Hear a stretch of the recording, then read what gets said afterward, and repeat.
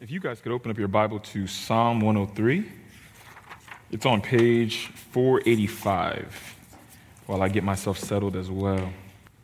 Okay, so here's what I'll do. I'll read Psalm 103 in its entirety, and then I'll read verses 6 to 14, and then I'll read verse 8, which is my main text. I just figure instead of just reading one verse, might as well give the context some light. Psalm 103 of David. Praise the Lord, my soul. All my inmost being, praise his holy name. Praise the Lord, my soul, and forget not all his benefits. Who forgives all your sins and heals all your diseases, who redeems your life from the pit and crowns you with love and compassion, who satisfies your desires with good things, so that your youth is renewed like the eagles. The Lord works righteousness and justice for all the oppressed. He made known his ways to Moses, his deeds to the people of Israel. The Lord is compassionate and gracious, slow to anger, abounding in love. He will not always accuse, nor will he harbor his anger forever. He does not treat us as our sins deserve or repay us according to our iniquities. For as high as the heavens are above the earth, so great is his love for those who fear him. As far as the east is from the west, so far has he removed our transgressions from us.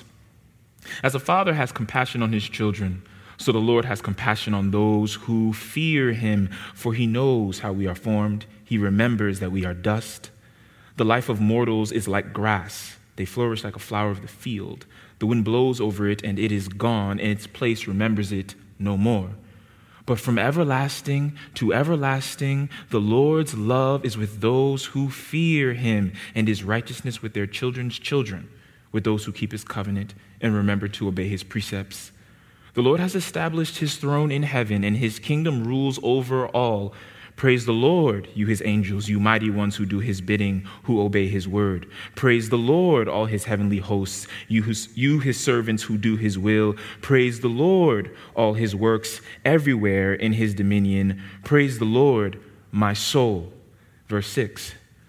The Lord works righteousness and justice for all the oppressed. He made known his ways to Moses, his deeds to the people of Israel. The Lord is compassionate and gracious, slow to anger, abounding in love. He will not always accuse, nor will he harbor his anger forever. He does not treat us as our sins deserve or repay us according to our iniquities. For as high as the heavens are above the earth, so great is his love for those who fear him. As far as the east is from the west, so far has he removed our transgressions from us. As a father has compassion on his children, so the Lord has compassion on those who fear him. For he knows how we are formed. He remembers that we are dust. Verse 8, the Lord is compassionate and gracious, slow to anger, abounding in love. One more time. The Lord is compassionate and gracious, slow to anger, abounding in love. Please pray with me. Who is a God like you, who pardons iniquity and passes over the rebellious act of the remnant of your possession? You will not be angry forever because you delight in mercy. You will have compassion on us. You will cast all our sins into the depth of the sea. You will keep your promise that you swore to Jacob, our father, and Abraham, the pledge which you made to our ancestors. There is no other God like you. And God, we come here now in this service, this consecrated time, as eternal souls making our way to you. And we want to praise you like David.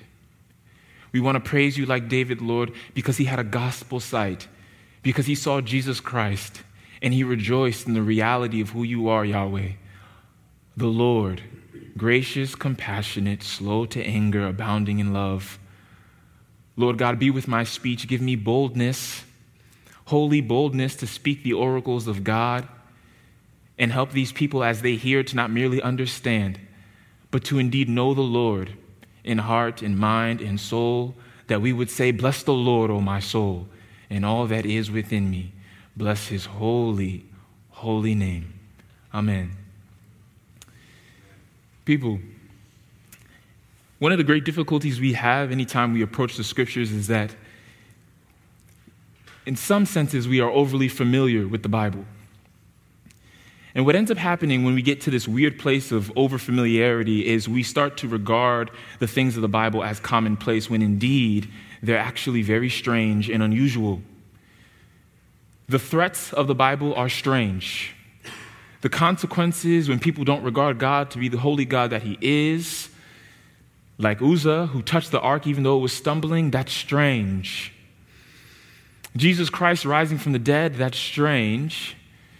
But also, praising God is strange. When David says in that verse 1, "Bless the Lord, O my soul, and all that is within me," or NIV, "Praise the Lord, O my soul, and all that is within me," that's strange. And it's strange particularly because when you look at the world doesn't do that at all. At all. At all. A recent artist, multi-platinum artist, came out with a song. It is incredibly famous. And a part of the lyrics of this song is this. Catch these lines. The songstress says, "You are not a speck in the universe. You're not just some words in a Bible verse. You are the living word." Now, when that gets said and that gets put out, and everybody hears those words, they don't realize how disrespectful that is to God. That's normal, though. That's commonplace for the world. But this verse is even strange for us as Christians, because we know full and well what it is sometimes to not praise God from our inmost being. We know full and well sometimes when Carl is singing with all fervor and passion, how we are reluctant to raise our hands even though we want to, so we settle for a small tap on the bench in front of us. You see, I myself am guilty. So there should be no debate about this, that what David is experiencing here in this psalm is very different. He's praising God with all of his inmost being. But what's even more incredible, guys, is this fact. What he's doing is what is commanded of every eternal soul. For Matthew chapter 22, verse 37 says, "The first commandment is this, to love the Lord your God with all your heart, and all your mind, and all your soul, and all your strength." What David's doing here is what we're all supposed to do, and we all have a very hard time doing it. So the question becomes, David, what did you see that helped you give God the glory and the praise that he's due? David, you tell me, so that I can do and give my God the reverence and honor and praise and love that he's due. David, what do you know? What do you see about God that I don't see that keeps my praise back? That's a real question to ask, and so that's the first question. The first question on my road to trying to prove to you guys this. Here's my main proposition through Psalm 103, verse 8. When I read Psalm 103, verse 8, the Lord is compassionate, gracious, slow to anger, abounding in love, I see a verse that declares that God is love. And I see a psalm that declares this, that the only people who are privileged to know the height, depth, breadth, and length of this love are his children. I'll say it one more time. The verse tells me that God of this love are his children. So to the first question, David, what did you see? Now, I'm about to commit sermon suicide. Sermon suicide is when the pastor gets in front of you and he leads you through a bunch of verses and he makes you turn to every one. And you're like, come on, just put it on the slide. You see what I'm saying? Now, this could be easy sermon suicide. I refuse to believe it's so with GRC, and I'm convinced that if we can get to these verses together, it will warm your heart the way it did mine. So do me a favor, everybody find that book, Deuteronomy, the 5th book in the Bible. We're going to go there quick. And we're going to go to Deuteronomy chapter 17, which is on page 154. Now, David, what did you see that moved your heart so to praise God from your inmost being and to declare a God who the world hates and maligns as compassionate, gracious, slow to anger, abounding in love? David, what did you see? What we often don't remember is in the book of Deuteronomy, Moses talks about kings that are to come. And this is what he says, verse 14, to the people of Israel. When you enter the land the Lord your God is giving you, and have taken possession of it and settled in it, and you say, 'Let us set a king over us, like all the nations around us,' then he continues to give all these bunch of stipulations as to what the king is not supposed to do. But if you jump down to verse 18, read with me what the king is supposed to do. When he takes the throne of his kingdom, he is to write for himself on a scroll a copy of this law taken from that of the Levitical priests.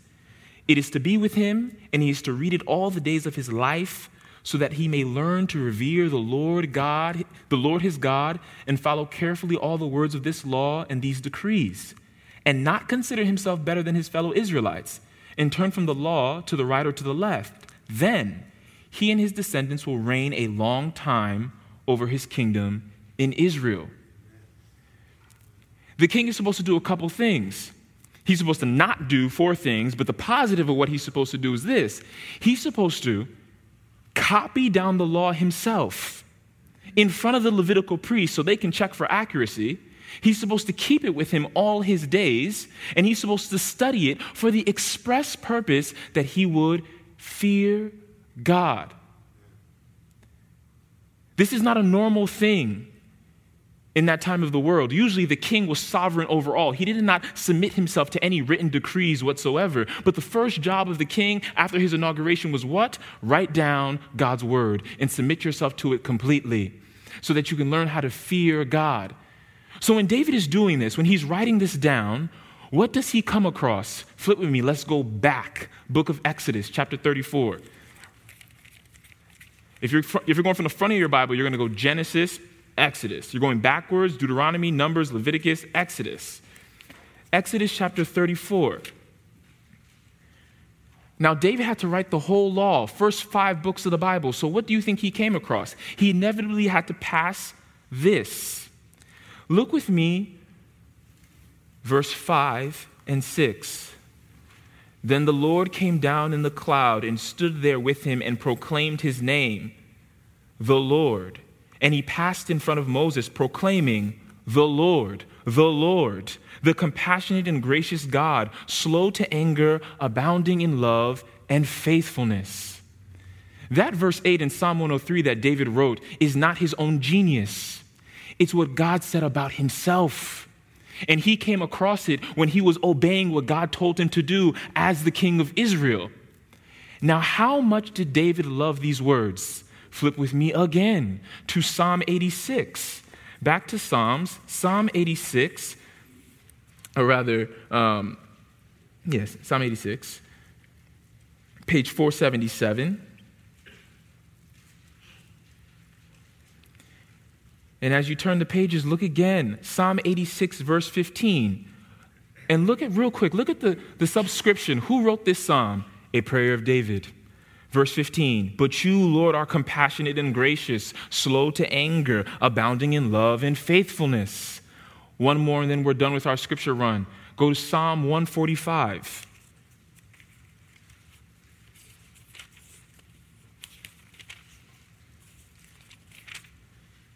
Page 508, again, the subscription, a psalm of praise of David.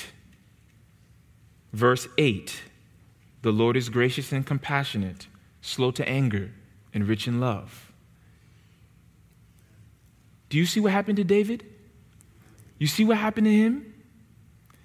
All my saints in the room, has that ever happened to you? That ever happened to you? You're reading your Bible, you're loving your Lord, you're crushing on Jesus. You read a verse, you're like, oh my goodness, that's on Facebook, that's on Twitter, that's on my Instagram. Everybody got to hear it. You texting your friends like cryptic texts like, bless God. They hit you back like, oh, what happened? Right? Because you're taken up with God and you want everybody to hear it. And here is proper praise. Here's proper praise. Proper praise is when we as Christians say about God what he only says about himself. He was the one who said, I am the Lord, gracious, compassionate, slow to anger, abounding in love. And David, by meditating on his word, came to the same conclusion by experience. He said, oh, he is the Lord, compassionate and gracious, slow to anger, abounding in love. That's what David saw. He saw God for who God is, and he was transformed by it completely. Now, if you don't make your way back to verse 8 in Psalm 103, it's on the board. And I want to show you something.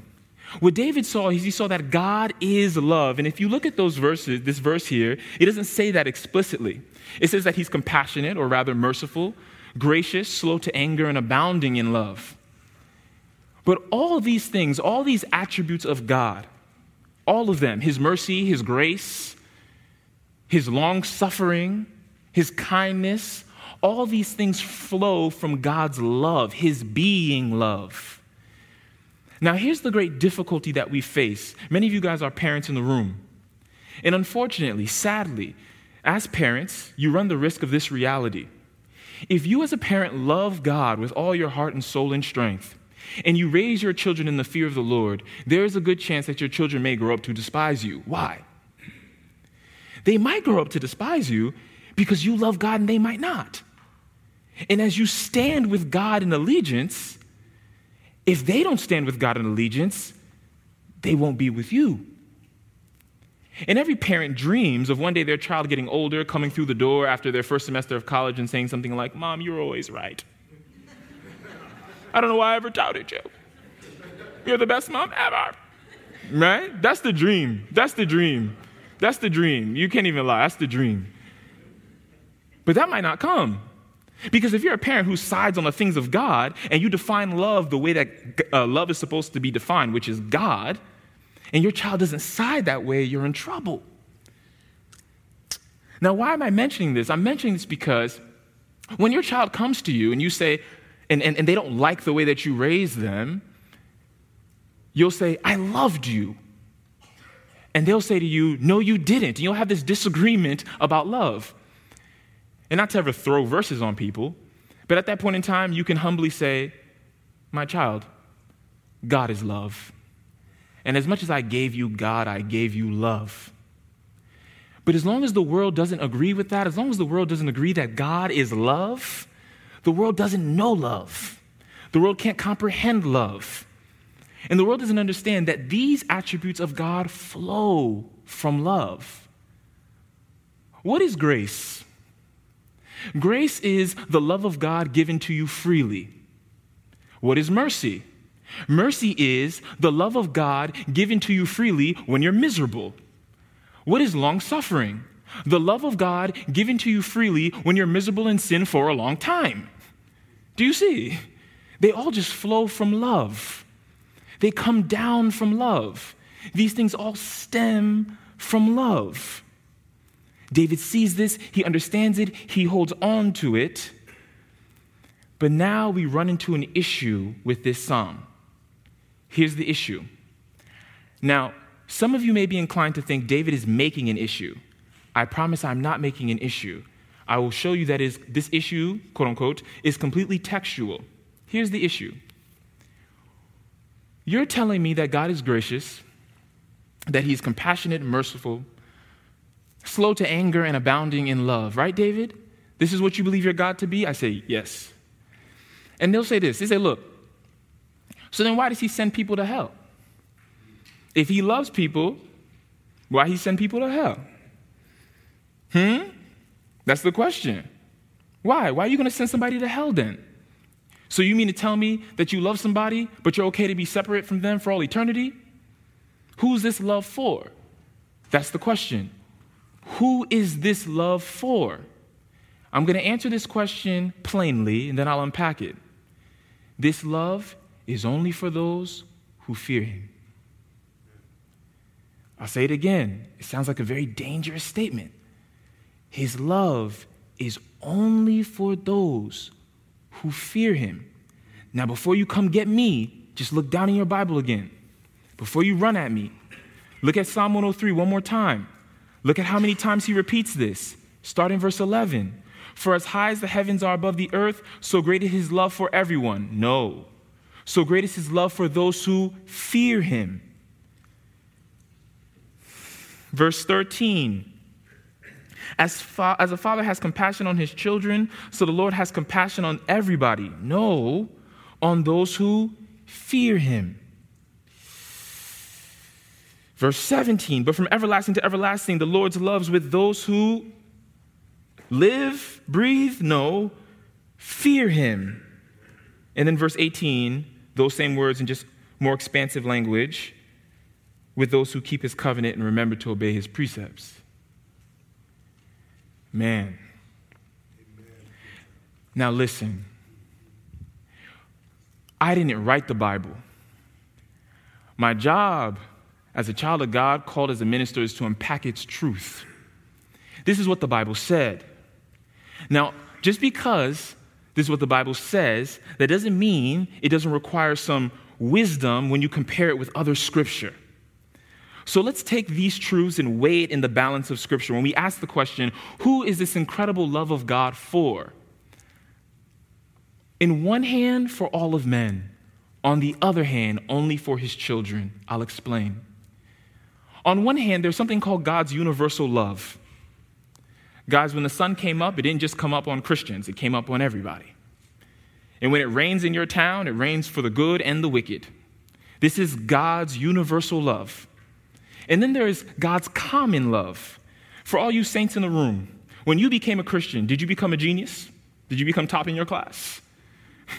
Nah, don't lie to me. You know what I'm saying? Now, when you became a Christian and God lavished you with his love, you didn't become top of your class. Somebody else was top in your class, and maybe they weren't a Christian. Now, that person's intelligence is a gift from God. This is God's common love. He gives a better sense of what's moral to people. So you meet some Christians who are Christians, they're in Christ, but their sense of morality isn't as sharp as even some non-Christians. Why is that? What's that difference? You'll sometimes meet two parents who have a genius child. And if you ask those parents, man, how's your child so smart? They'll look at one another, we don't know. That's just God's grace. That's just his love to give intelligence to others. But then there's this other love. It's the love of the elect. And this is what it is. It encompasses the previous two. It takes the common love, the rain that falls on all men, and it takes the natural giftings, the moral understanding and the intellect. But it takes all those things and does what? It gives them the power to save. Election, redemption, sanctification, justification, these things that approve us before God, they're not for everybody, they're for some people. And that is the love of the elect, a special love and a particular love. It's particular. It's not for everybody. I'll give you one little small example. John chapter 2, you don't have to flip there. But what does Jesus do? The wedding in Cana of Galilee, he turns water into wine. Jesus turns water into wine. It's so incredible. It's so amazing. Everybody's drinking water. Everybody's drinking this wonderful wine. And the attendant comes to the bridegroom and he says, every man serves the good wine first. But you, after the people have drunk, have given the better wine. But verse 11 says something incredible. It says that this miracle that Jesus did, his disciples saw and it caused them to believe. But guys, the disciples weren't the only people who saw that. It was something special. It was the same gift from God that when it hit certain people's hearts was completely different. You never driving in your car with some non-believer, maybe your kids don't believe, or maybe you're the parent that doesn't believe, and your kid who's saved in the back saying, bless the Lord, oh my soul, and you can't think, turn this K-Love off. What's the difference? God gave the same song to both of you. But it's doing something special for little Austin. You see what I'm saying? You see, who is this love for? It's for those who fear him. Now, what is this fear? Some people want to say fear is just belief in God, and it is, but verse 18 defines fear wonderfully. Verse 18 says, fear is to keep God's covenant and to remember his precepts. Now listen. When you talk about the word fear God, or someone's being blameless, we often have issue because we know as believers that we're not perfect, that we're sinful. But it's like your doctor telling you you're healthy. When your doctor says you're healthy, she doesn't know that you had General Tso's chicken last night. Doesn't know that. But she's saying you got a clean bill of health. Or when you say that Michael Phelps is a swimmer, you're not saying that Michael Phelps swims all day, all night. You're saying that the general tenor of his life is that he swims. And the general tenor of our Christian experience is that we fear him. And in fearing him, he pours down lavish grace on us. Now I'm about to get in trouble again. This sounds like works righteousness, but it's not. Listen carefully. If you look at a verse like verse 17, it says, "But from everlasting to everlasting, the Lord's love's with those who fear him."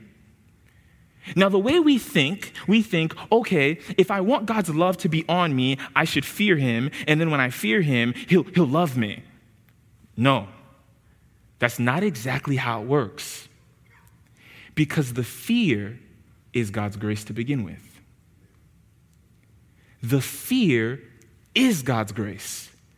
If you fear God, it's because he put the fear in you. That's why David says in Psalm 86, this is his prayer. He says, "God, unite my heart so that I may" what? "Fear your name." God's grace starts the fear, and the fear produces more of God's grace on your life. Now again, that might get me in trouble, but listen to the system well.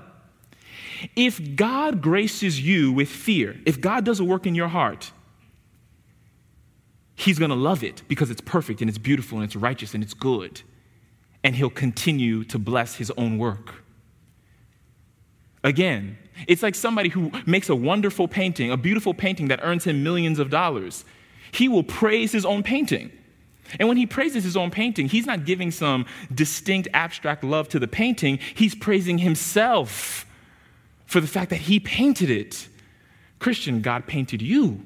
He made you. And so when he lavishes you with love and he lavishes you with more grace and more mercy because you're obedient, it's only because he put that in you to begin with. That's the only reason. It should never move you to pride.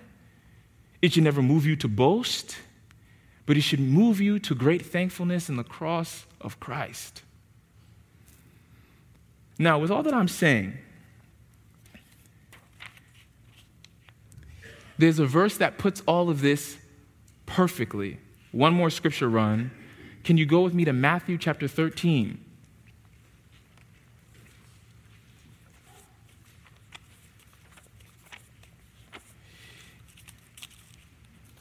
This is a strange verse that hopefully now will make tons of sense to everyone here. If you're in Matthew chapter 13, I'll give some context. Jesus gives the parable of the soils. You know, this farmer goes out and he casts seed, but only one of them ends up being fruitful. But when Jesus says this parable to the crowd doesn't understand. And his disciples say, "Jesus, why don't you just speak plainly to them so that they can understand?" Listen to what Jesus says in verse 12. Or rather, start in verse 11. He replied, "Because the knowledge of the secrets of the kingdom of heaven has been given to you, but not to them. Whoever has will be given more, and they will have an abundance. Whoever does not have, even what they have will be taken from them." Again, verse 12, "Whoever has will be given more, and they will have an abundance. Whoever does not have, even what they have will be taken from them." Now, remember what I said to you about universal love and common love? Isn't it true that now God gives rain and he gives intelligence to all men, whether they believe or not? But there will be one day where God will take even that away. But for us Christians who have the power and the grace of God's electing love, we will forever have his love. And the little that we do have now, he'll give us more of it later. That's what Jesus means by that passage. That is the wonderful privilege of a Christian. And as David sees that, and as he marvels in that, he's inclined to say these words: "The Lord is compassionate, gracious, slow to anger, and abounding in love." Now, all of that I've said, all that I've just said, in my heart has only been preparatory work for this next and final point. Listen to this.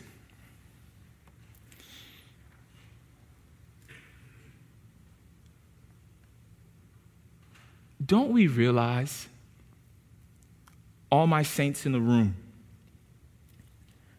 how utterly sinful we are? Don't you see how despite the fact that God has called you, you still sin?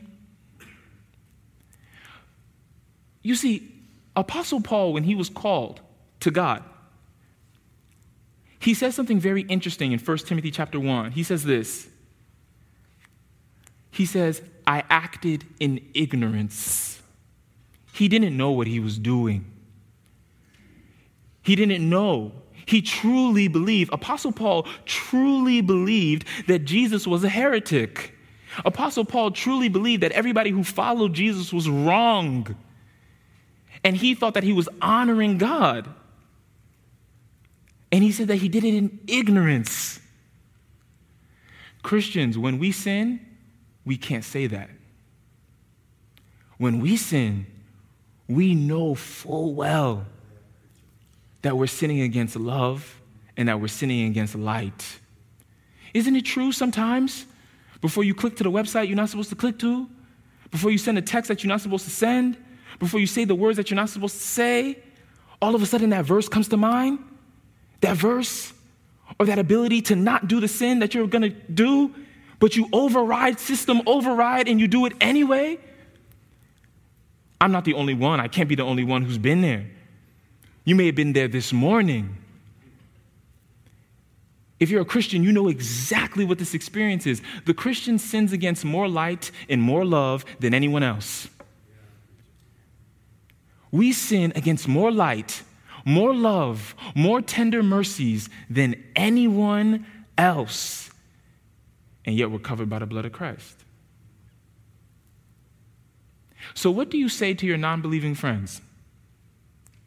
Where do you tell them to look when they're discouraged and they get the sense that they can't come before God? You can tell them this: my friend, I have sinned against more love than you have. I have sinned against more light than you have, and he has not let me go. You can tell your friend that this God, Yahweh, is a God who pardons the iniquities, not of the world, but of his own people. Isn't it consistent with a mother and their child? My friends, guys, the other day, one of our blessed staff members has 2 lovely children, and every time they come into the office, they are like angels. I come into the office where they're sitting and doing their work. This was early August, like August 3rd. I come in and this girl is building a diorama. I said, what are you doing it for? She says, for school. I said, you're in summer school? She says, no. I said, I turned to the mother. I said, I'm not understanding. The mother said, yeah, she's doing it for school that starts in September. I said, my goodness, this child is a saint. And when I went to that mom and I said, your kids are so good. She gave me the classic parent face. You know when your kid gets complimented in public and you're like, yeah. Because you really know what they're like in private. You see, your kids are pleasant in public because they fear you. Your kids are pleasant in public because they want other people to like them.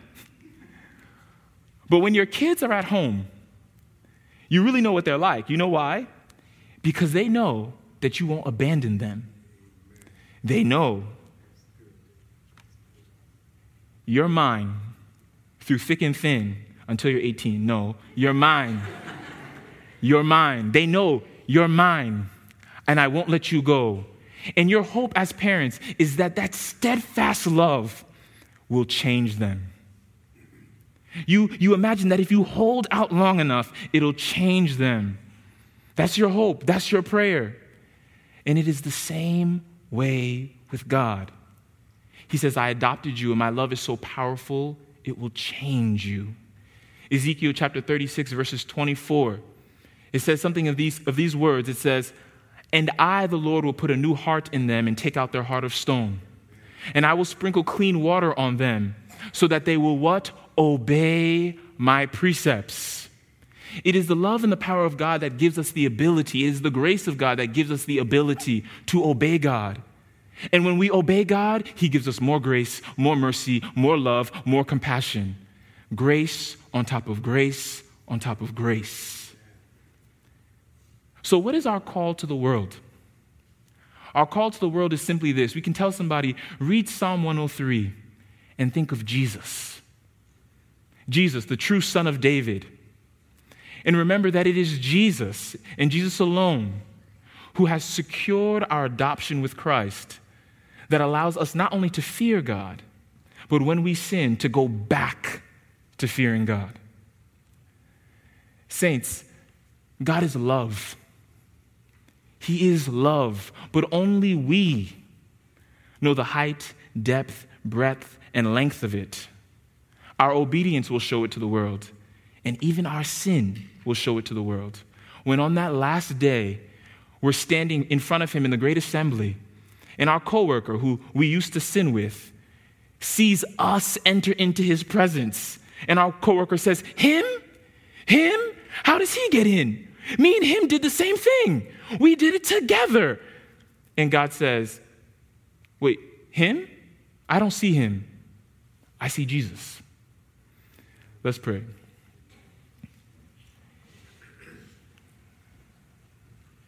Lord God, have your will and have your way. Convince all souls in this congregation, every single one of them, of who you are. You are a God of love. And out of your love flows grace and compassion and long-suffering and kindness. But that love is best seen only in your children. And so help us as your children to remember that, Lord God, to proclaim that message to a dying world, that we are the tender objects of God's love, and for that reason, we give God praise from our inmost being, because we have seen you as you truly are, a God of love. In Jesus' blood we pray, amen.